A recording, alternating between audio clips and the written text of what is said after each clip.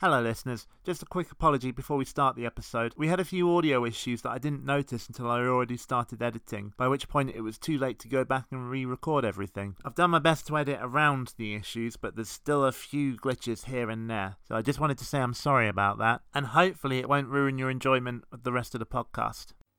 Hot off the press, Tom. My new fun pack, Tiger Talk magazine. Wow! It's part of my action pack, along with magic pens, a magic window, and... It's brilliant, Tony! You can say that again. It's brilliant, Tony! Tony's Action Pack, free with 8 tokens from Kellogg's Frosties. They're great! They're under starter's orders, lots of wheel spin, and just look, Scalextric have fitted smoke generators. What a start! You can't beat Scalextric from Hornby.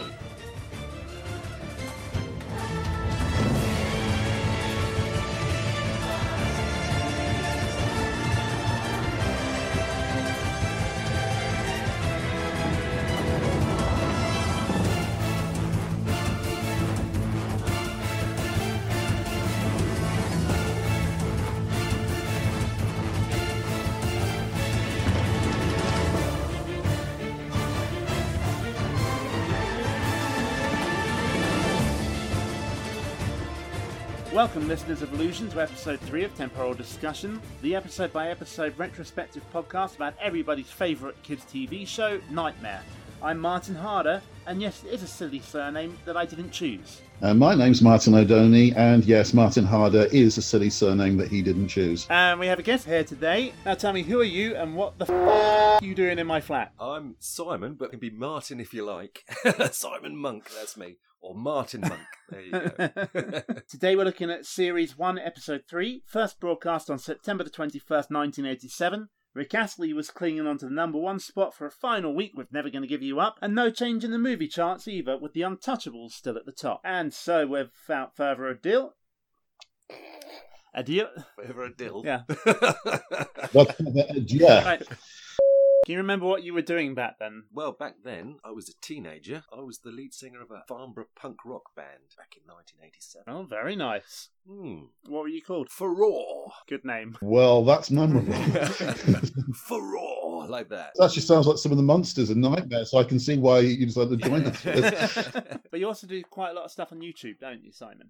Yes. I am the Phantom Monk on YouTube, and I do low-budget filmmaking type things, horror effects and stuff like that. Can I just point out the sweatshirt I'm wearing, by the way? Oh, that's very cool. For those who are listening, Martin has just pointed out his David Rowe Nightmare sweatshirt. I've got one myself, actually. They are very cool. The image is of a dungeoneer walking through some kind of a goblin tunnel. The image first appeared in 1989, I think it was, on the front cover of one of the Nightmare novellas called The Labyrinths of Fear. That is bound to come up in a pub quiz at some point in your lives, everybody, so remember that. What we'll do, I think, is we'll put a link to the store in the description for the episode. Check out David Rowe's store, buy some Nightmare stuff. So without further ado, let's crack on with the show. Welcome, Watchers of Illusion, to the Castle of Confusion.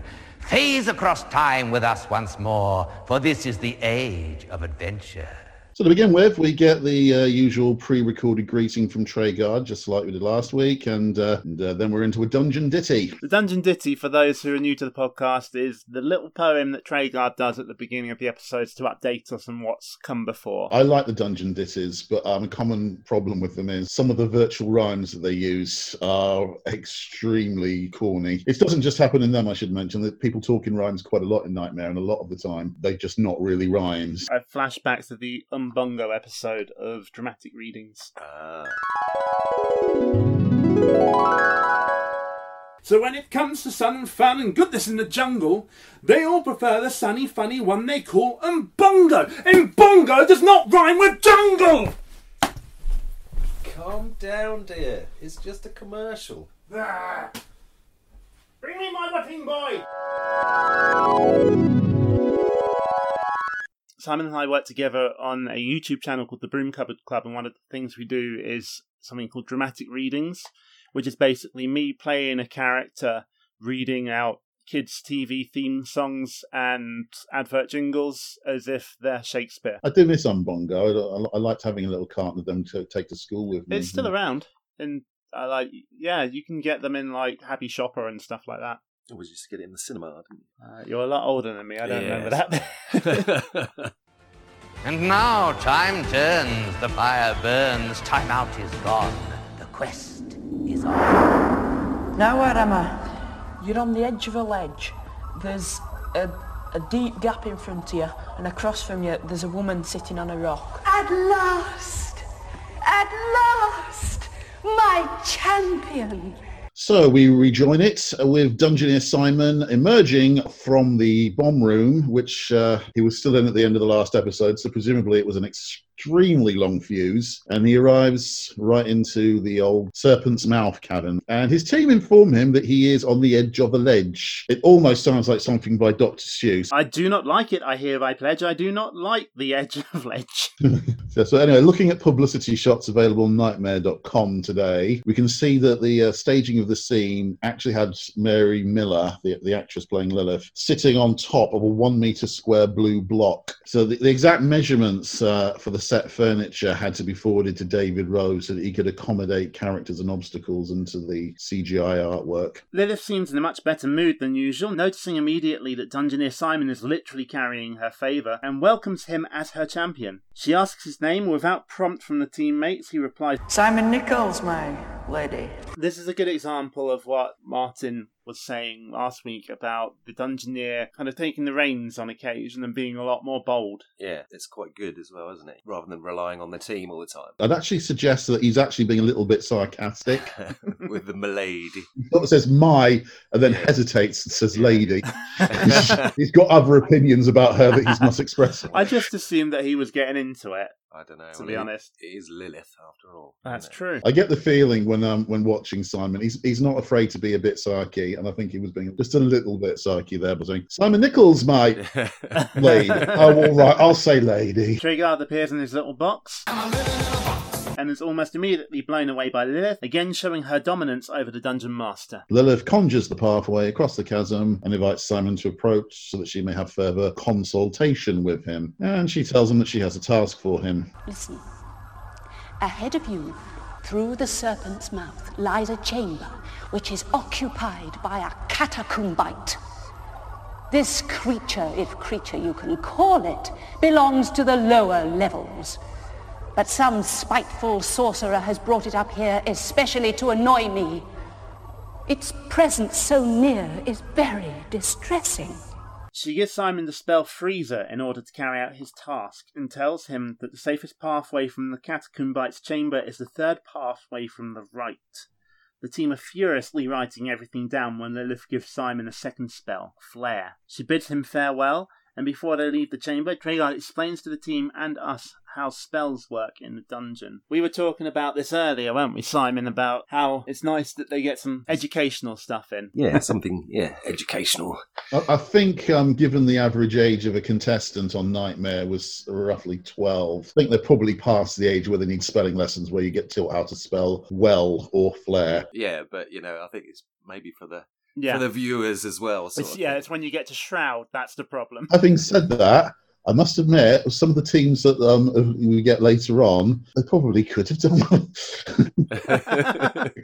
a bit of tutelage before they actually came onto the screen. Missed out the O! Letter O. But basically, the bottom line is, and I actually do quite like it. I do actually think it's quite a fun way of expressing magic. You cast a spell by literally spelling out the name of the spell, because it is actually a test of making sure that you've got some basic literacy, I suppose. The dispel bit, I'm a bit unsure about. I think teaching people to spell things wrongly is I'm not quite so sure I approve of the morality or the practicality of that. But it works context. It's just a play on words, really, isn't it? Spellcasting, and quite a clever one, in my opinion. The thing that's missing from Trigard's explanation is something that we've never actually been too sure about, which is mentioning Neil's team in season 2. They tried another thing in one scene, which they called turn spell, and the producers appeared to respond to it, but we've never actually found out exactly what that was. It was when dispel failed, they tried something called turn spell, and it did actually cause a magic effect. So what exactly turn spell is, I don't know, but it does appear to be a legitimate chant. The team delegate advisor Jonathan as the spellcaster and guide Dungeoneer Simon into their next chamber. This is definitely the best episode so far, and one of the reasons is we actually get something different. Farewell, Simon.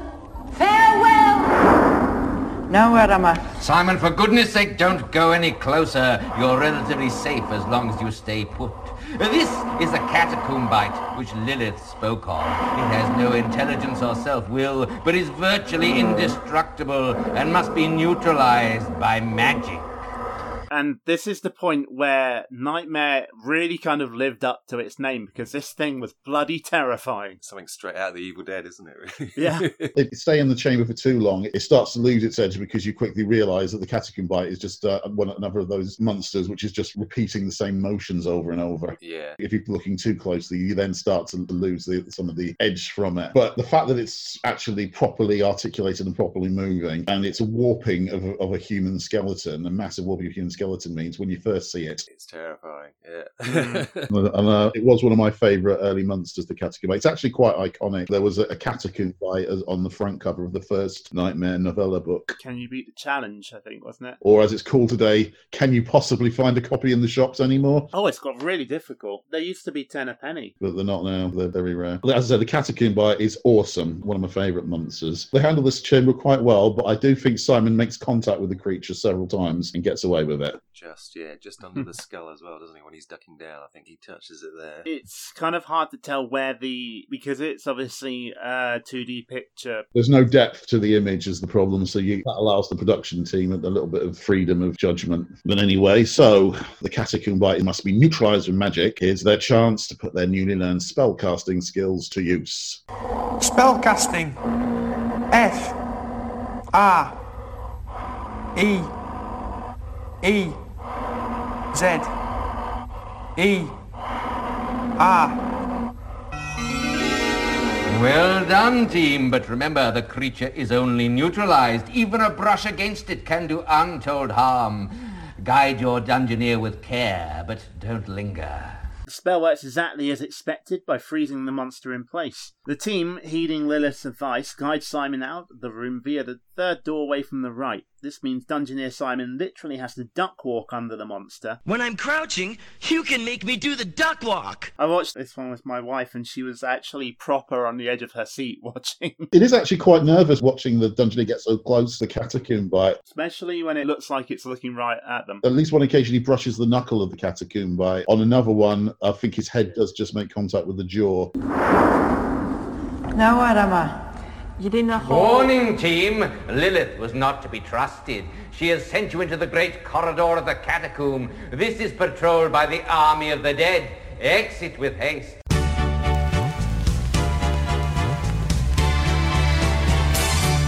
Oh yes, it's the great corridor of the catacomb. But it disappoints time after time. Traeger talks it up, but it just ain't got the stuff. And yes, that was a virtual ride. Traeger tells someone to hold out the key in front of him if he has it, which of course he does. He holds the symbol out in front of him so that the team may see it and match it to the corresponding symbol in front of one of the doors. The fact that the corridor of the catacomb has one of those symbols again underlines the fact they are actually on the right path. Also, I think this kind of is the nail in the coffin of the thing from episode 1 where they claim it would have been enough to remember the symbol. Yes. Because Traeger specifically tells them they have to hold the symbol up because it is a key. But also, it's very unlikely they'd be able to remember the exact shape of the symbol because this has probably been several hours later. And that backs up my theory that episode 1 they just wanted a quick quest and a quick death just to show what the show was all about. Could be. It may just have been that was the way they were going to do it all the time and they decided to change it because they realised it wasn't going to work. The team guides Simon to the correct door and into the next chamber. Where am I? I don't know. The screen's totally blank. Simon emerges into the same darkened room where David met his grisly fate in episode 1. But this time, our team are actually prepared to deal with it. Spellcasting. F. L. A. R. E.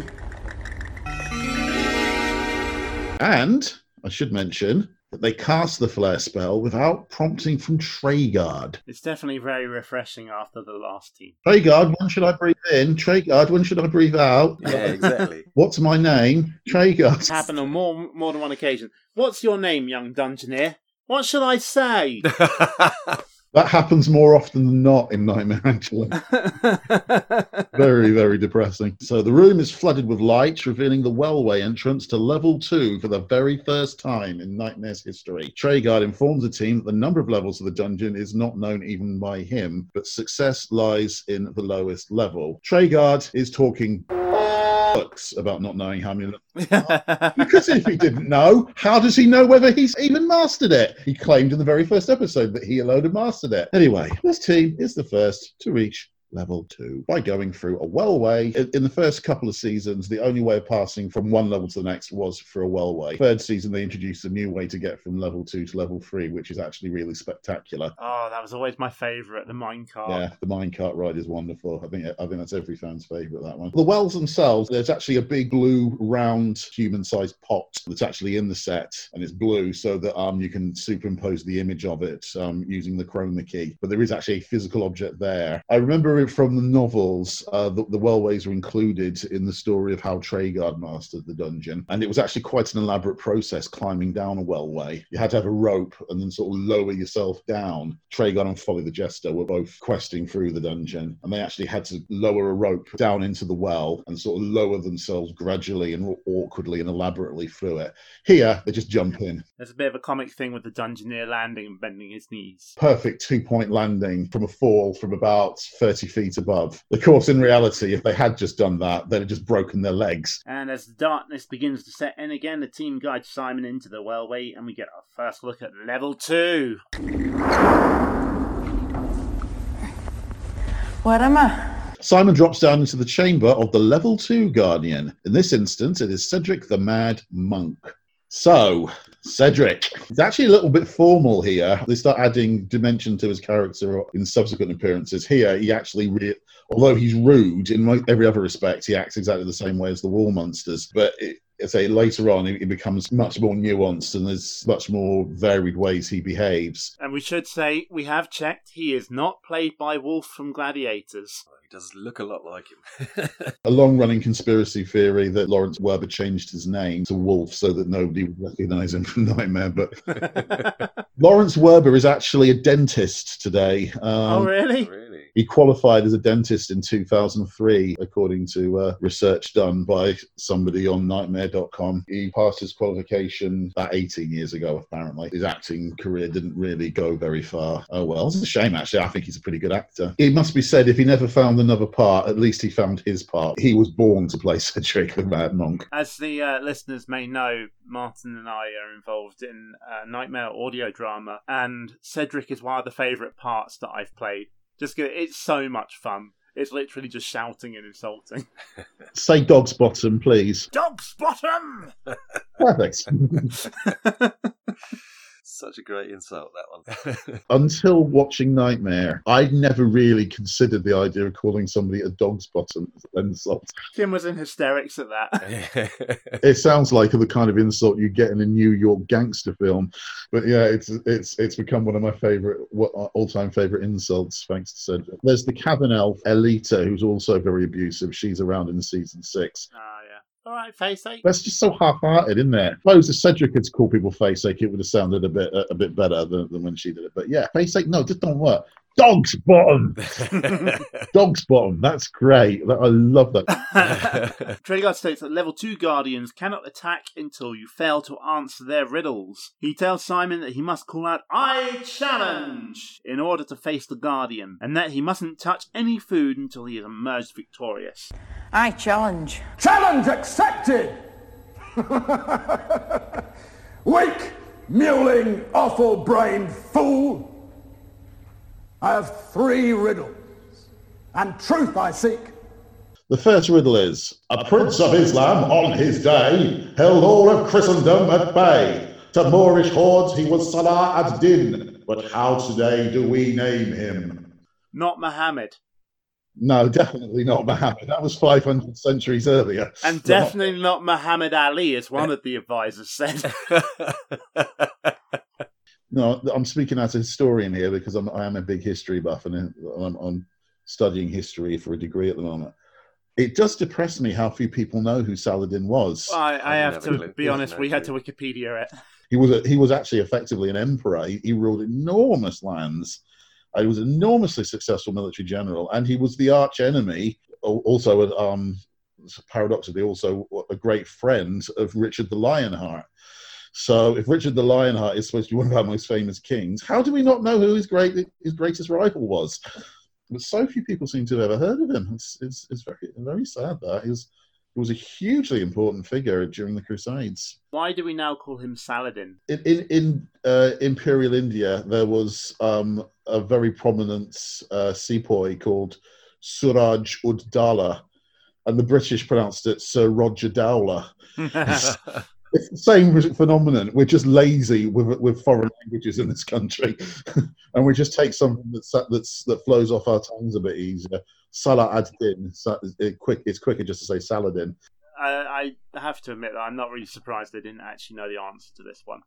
At that age, I think it's forgivable, but it does astonish me how many adults don't seem to know who Saladin was. No, I didn't, but now I do. So I'm learning. But I think everyone, including kids, should know that Muhammad Ali definitely didn't hold back the Christian hordes.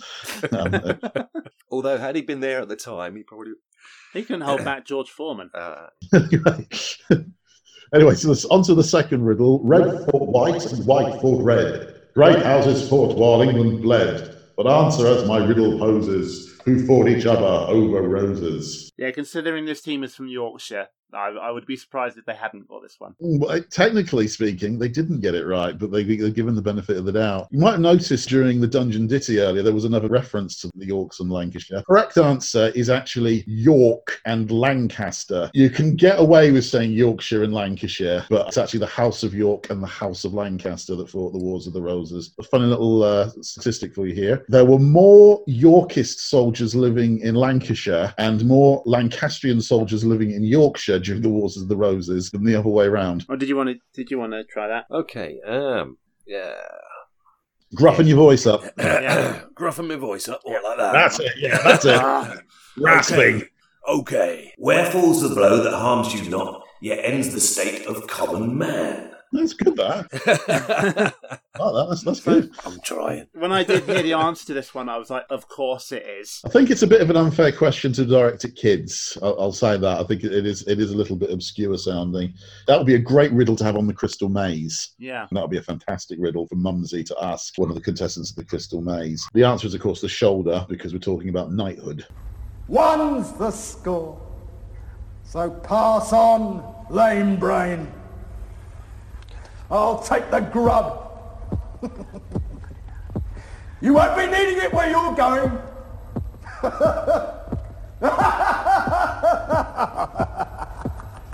The team score 1. They're able to pass, but life force is critical and Cedric denies them access to food. They head into the next chamber barely clinging to life.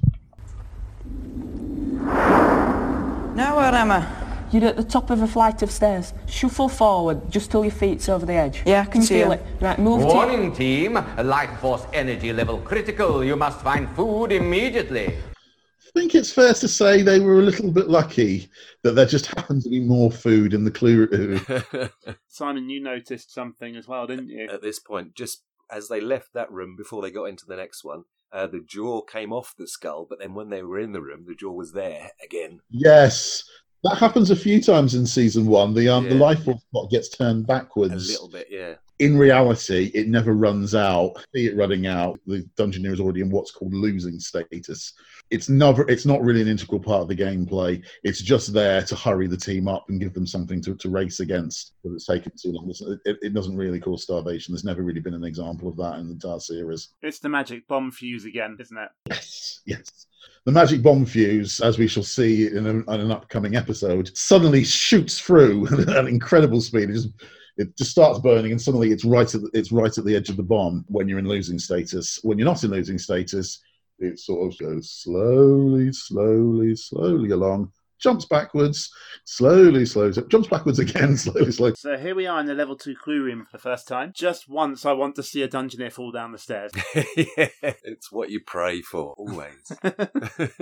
It does come close to happening a few times. I'm pretty sure the real staircase is a wooden staircase that's in the blue room. And there are times when you do notice the Dungeoneer is really close to stumbling and going down. I don't think they'll be allowed to use it today. There's something about the level 2 clue room I find really haunting. It always seems to be the perfect place in all of the dungeon, better than anywhere else, for having a ghost. And it often is haunted. And it works really well in there for some reason. I always associate it with the Oracle. That's one of the creepiest things in Nightmare. It's not scary and it's not dangerous. It's just otherworldly and unusual. The Oracle, it's something which has immense knowledge, but doesn't have any self-awareness. So it doesn't. All it does is just keep reciting facts at anybody who passes it. And that kind of detachment does emphasize the otherworldliness. It's in this world, but at the same time, it doesn't really seem to see anything about it around it. It doesn't seem to notice anything about it. If you're looking closely at the top of the staircase, watch for another ghost, which is the ghost of the banister rail. The first 2 seasons, I have to say it, David Rose screwed up. He'd set the top of the banister rail too low. And so most of the time when they're lining up the image on Rose artwork with the physical staircase and the physical banister rail that's on there, you can actually see a faint image of the real banister rail above the painted one. So when they reach out and grab the banister rail, a lot of the time, the Dungeoneers, they actually appear to be holding on to something barely visible above the rail rather than the rail itself. And it's a problem they never actually solved in the first 2 seasons. They only finally corrected it properly in the 3rd season, just in time to get rid of it. After the 3rd season, the room was gone, which is a shame. So here we are in the level 2 clue room for the first time. Simon puts the apple in his knapsack just in time. Literally all that remains of the life force clock is a single rolling eye. Once life force has been reinstated to green, they look at the other objects on the table. A key, some pills, and a bar of gold that Dungeoneer Simon initially mistakes for a snuff box. The key, it gives me... I come out in hives as soon as you mention him. Carry on. The key. Casper the Key! He is universally despised by Nightmare fans. I have never encountered a Nightmare fan who likes Casper. He's a stupid concept, and he is performed abysmally. It is actually Lawrence Werber again. If Cedric was his greatest triumph in acting, Casper the Key was his nadir. Horrible high-pitched nasal voice and sounding so smug with himself. And he appears so often in season 1. It actually spoils the fact that we've finally got onto new territory and we got into level 2 at last and we're seeing all these new rooms. And then he comes along and say, can we go back to level 1 and talk to Granitas again or something? Treguard tells Simon if he's still carrying any level 1 objects, then he should abandon them before picking up anything else. He also says that he senses the presence of a sentient being. But can't tell if said being is a friend or foe. Foe. Definitely a foe. No, not a foe. Just irritating. It's just one of those people you hate because they're not actually unfriendly. You just wish they were unfriendly so you had an excuse to do something horrible to them. Simon picks up the key to examine it and nearly jumps out of his skin. Yeah, he does. Yes. Right, this key's got loads... Hey! Hey, watch it! Don't drop me! It's the key, mate. Hey! What are you doing? Ask it what it is. What are you? I'm Casper! Casper the Key! That's me! And even though I've seen that scene about 2,000 times in my life, I still jump out of my skin at that moment. But not quite the same reason. So Casper informs Simon that Merlin granted him sentience because he kept losing him. He had plenty of motivation to do that. He says that if Simon holds on to him, then he'll aid him in his quest, as long as Simon doesn't bang him about too much. The team decides to also take the pills and guide Simon out. I think they were quite lucky here, to be honest, because they didn't have any clues. Well, clues are actually rare on level 2. Although it's called the clue room, it's pretty rare that you actually get any specific advice whilst you're in there. You're actually a bit lucky if there's an oracle there or something like that. Come on! Now where am I? You're in a room. On the wall opposite, there's 5 doorways. A keyhole keeps appearing in each one. This is just a quick room put in so that they have to use Casper in some way. There's a short back and forth comedy routine before the keyhole settles in one place and Casper is able to unlock the door. Yeah, it's whack-a-mole, isn't it? Yeah. The interesting things, I don't think they realised it until after they'd already done it, and they tried to compensate later. Because the lock is moving around, it actually means there's no lock on the other doors until the lock moves to it. Those doors are actually wide open, that means. A door in the dungeon is only locked when you can see a lock on it or some other obstruction in front of it. There isn't anything in front of them. The dungeoneer could just walk through them. A later version of that scene, Casper actually refers to that anomaly and comes up with a rationalisation against it. But I actually think that was a bit of a foul up by the producers. I think they didn't realise until it was too late that they'd actually created an anomaly there. Casper the Key and rationalisation. I know. I didn't say it was a good rationalisation. The implication he was offering was just it's more dangerous if you go through them when there isn't a lock on it. It doesn't make a lot of sense. Really. You've got to admire those Amiga 500 graphics as well. Well, the standards of 1987, they are fantastic. And I was totally blown away by them at the time. And that's all I'm going to say. Are you impressed, Mr. Monk? I don't know. I mean, I had a ZX81. So so did I. There you go. I got Space Invaders and Muncher for ZX81. That was basically Muncher was basically Pac-Man for ZX81. And even the better loaded. I just used to buy their magazines and sit there for hours typing the games in that people had written. Yeah, and then you try to save it to the RAM pack, and it doesn't save it. So the next one, you've got to type the whole thing out. Yeah.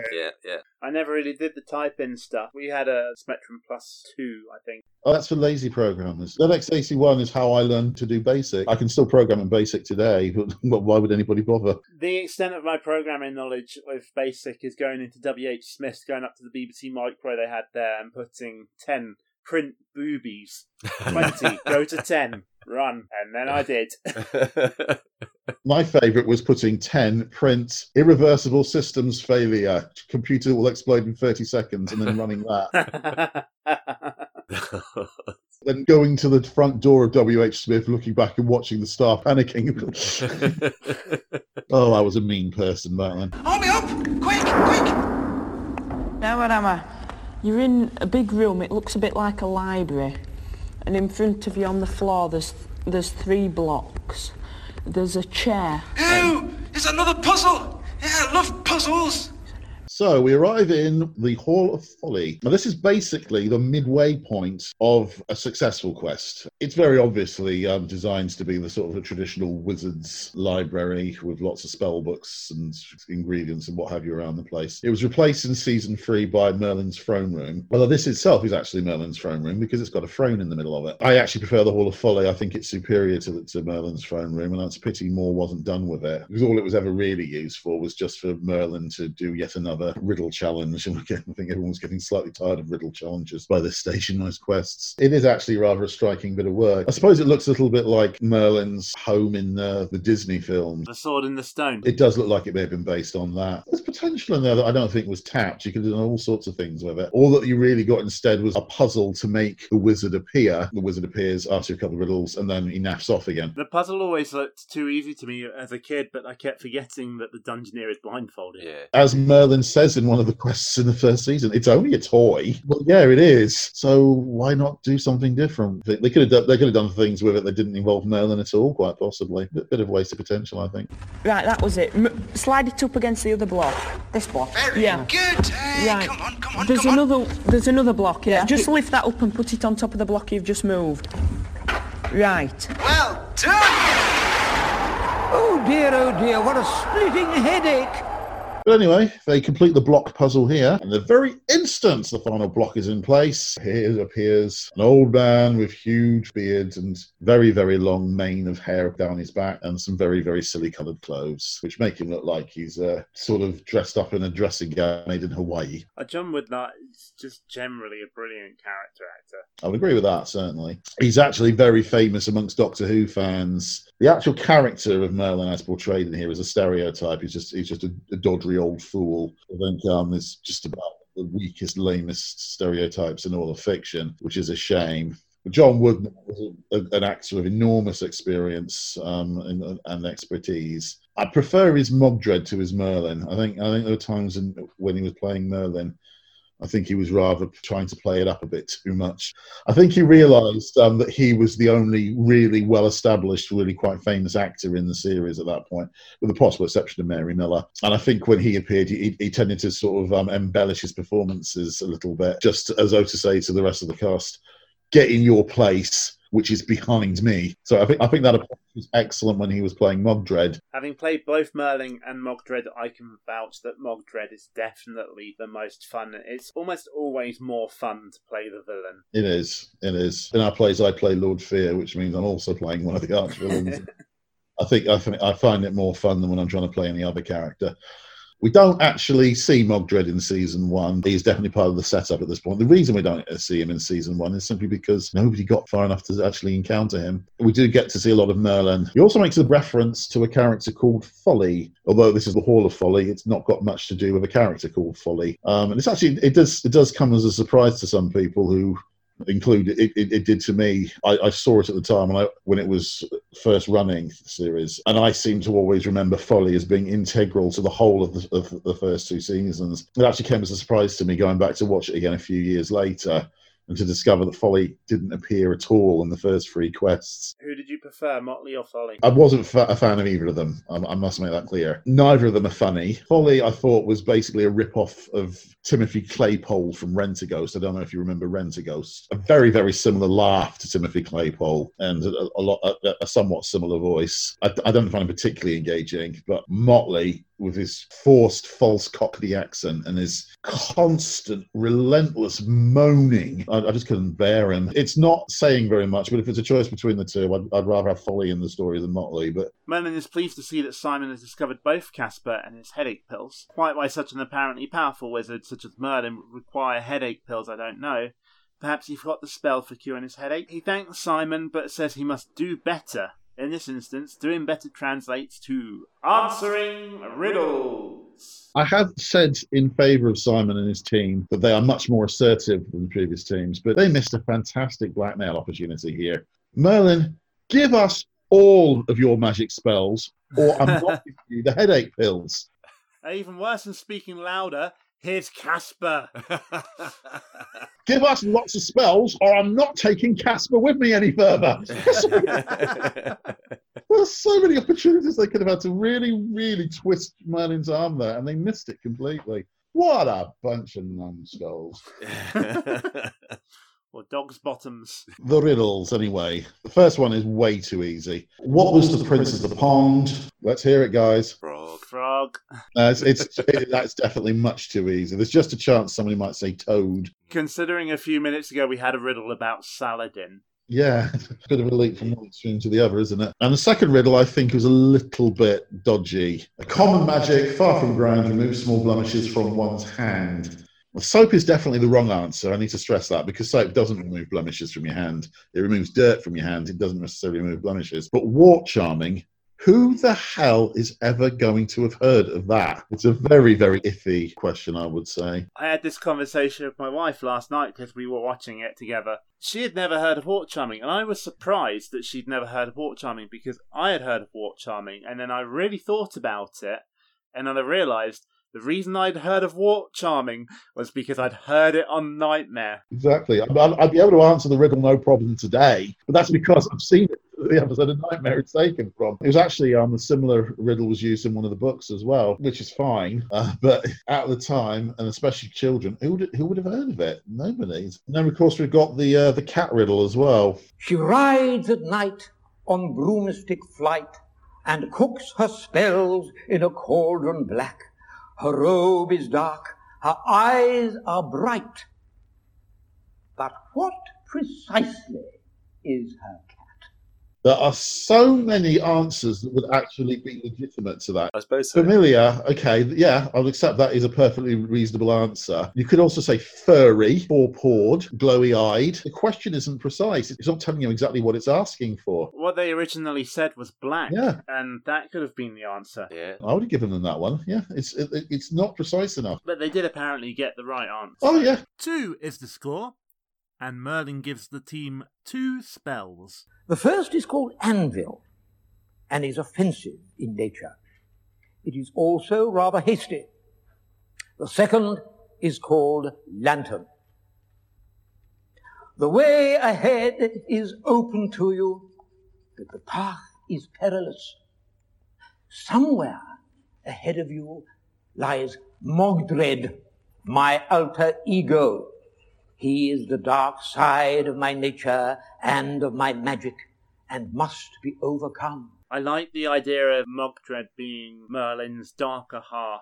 It's a shame that the series never quite specified what that meant. I don't know, for instance, is it possible for Merlin and Mogdred to both be in the same room? You know, are they actually bifurcated, or is it like a Jekyll and Hyde thing? When one of them goes into dormancy, the other one suddenly merges, taking over the body, and the body changes its appearance somewhat. I'd love to have found out the exact answer to that. John Woodnutt's performances as Mogdred were absolutely terrifying, and that actually, for me, was incredibly important, because if you actually take away the performance of Woodnutt from it, Mogdred is actually a really boring character. He's got some of the cheesiest, corniest dialogue you will ever encounter on a TV program. Quail, you will bow down before me. Oh, God. You will swear to Mogdred. Yes, it's really, really bad dialogue he gets. It's terrible. He delivers it with so much gusto. You have to go along with it. Lord Fear, in the later years, was vastly more interesting because he had vastly better dialogue. John Woodnutt saves Mogdred from being boring because of his performances. I would just wish that we'd found out exactly what was the relationship between Merlin and Mogdred. What does he mean by the dark side of my nature? Yeah, well, we have our own theories you explored in the audio dramas. Yeah, it was called When Five Tribes Go to War. That one tells the story of where Lord Fear came from and how Merlin and Mogdred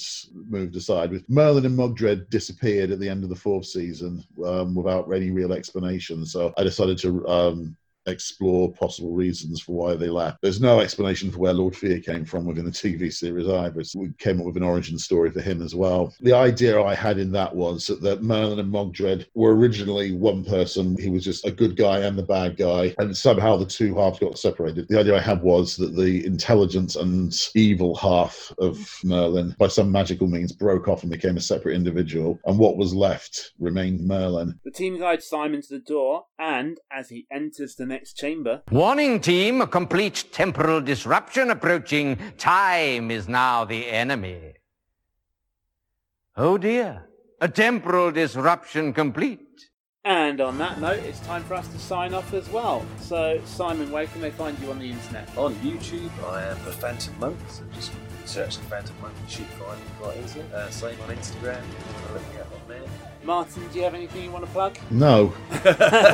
If you're interested in the audio plays that we made to supplement Nightmare, you can find them on dunshelmplayers.wordpress.com, and you should be able to find your way from there. Okay, and if you want to follow the podcast on Twitter, we are at Nightmare Pod, and we'll see you next time. And in the meantime, don't have nightmares. Just watch them instead.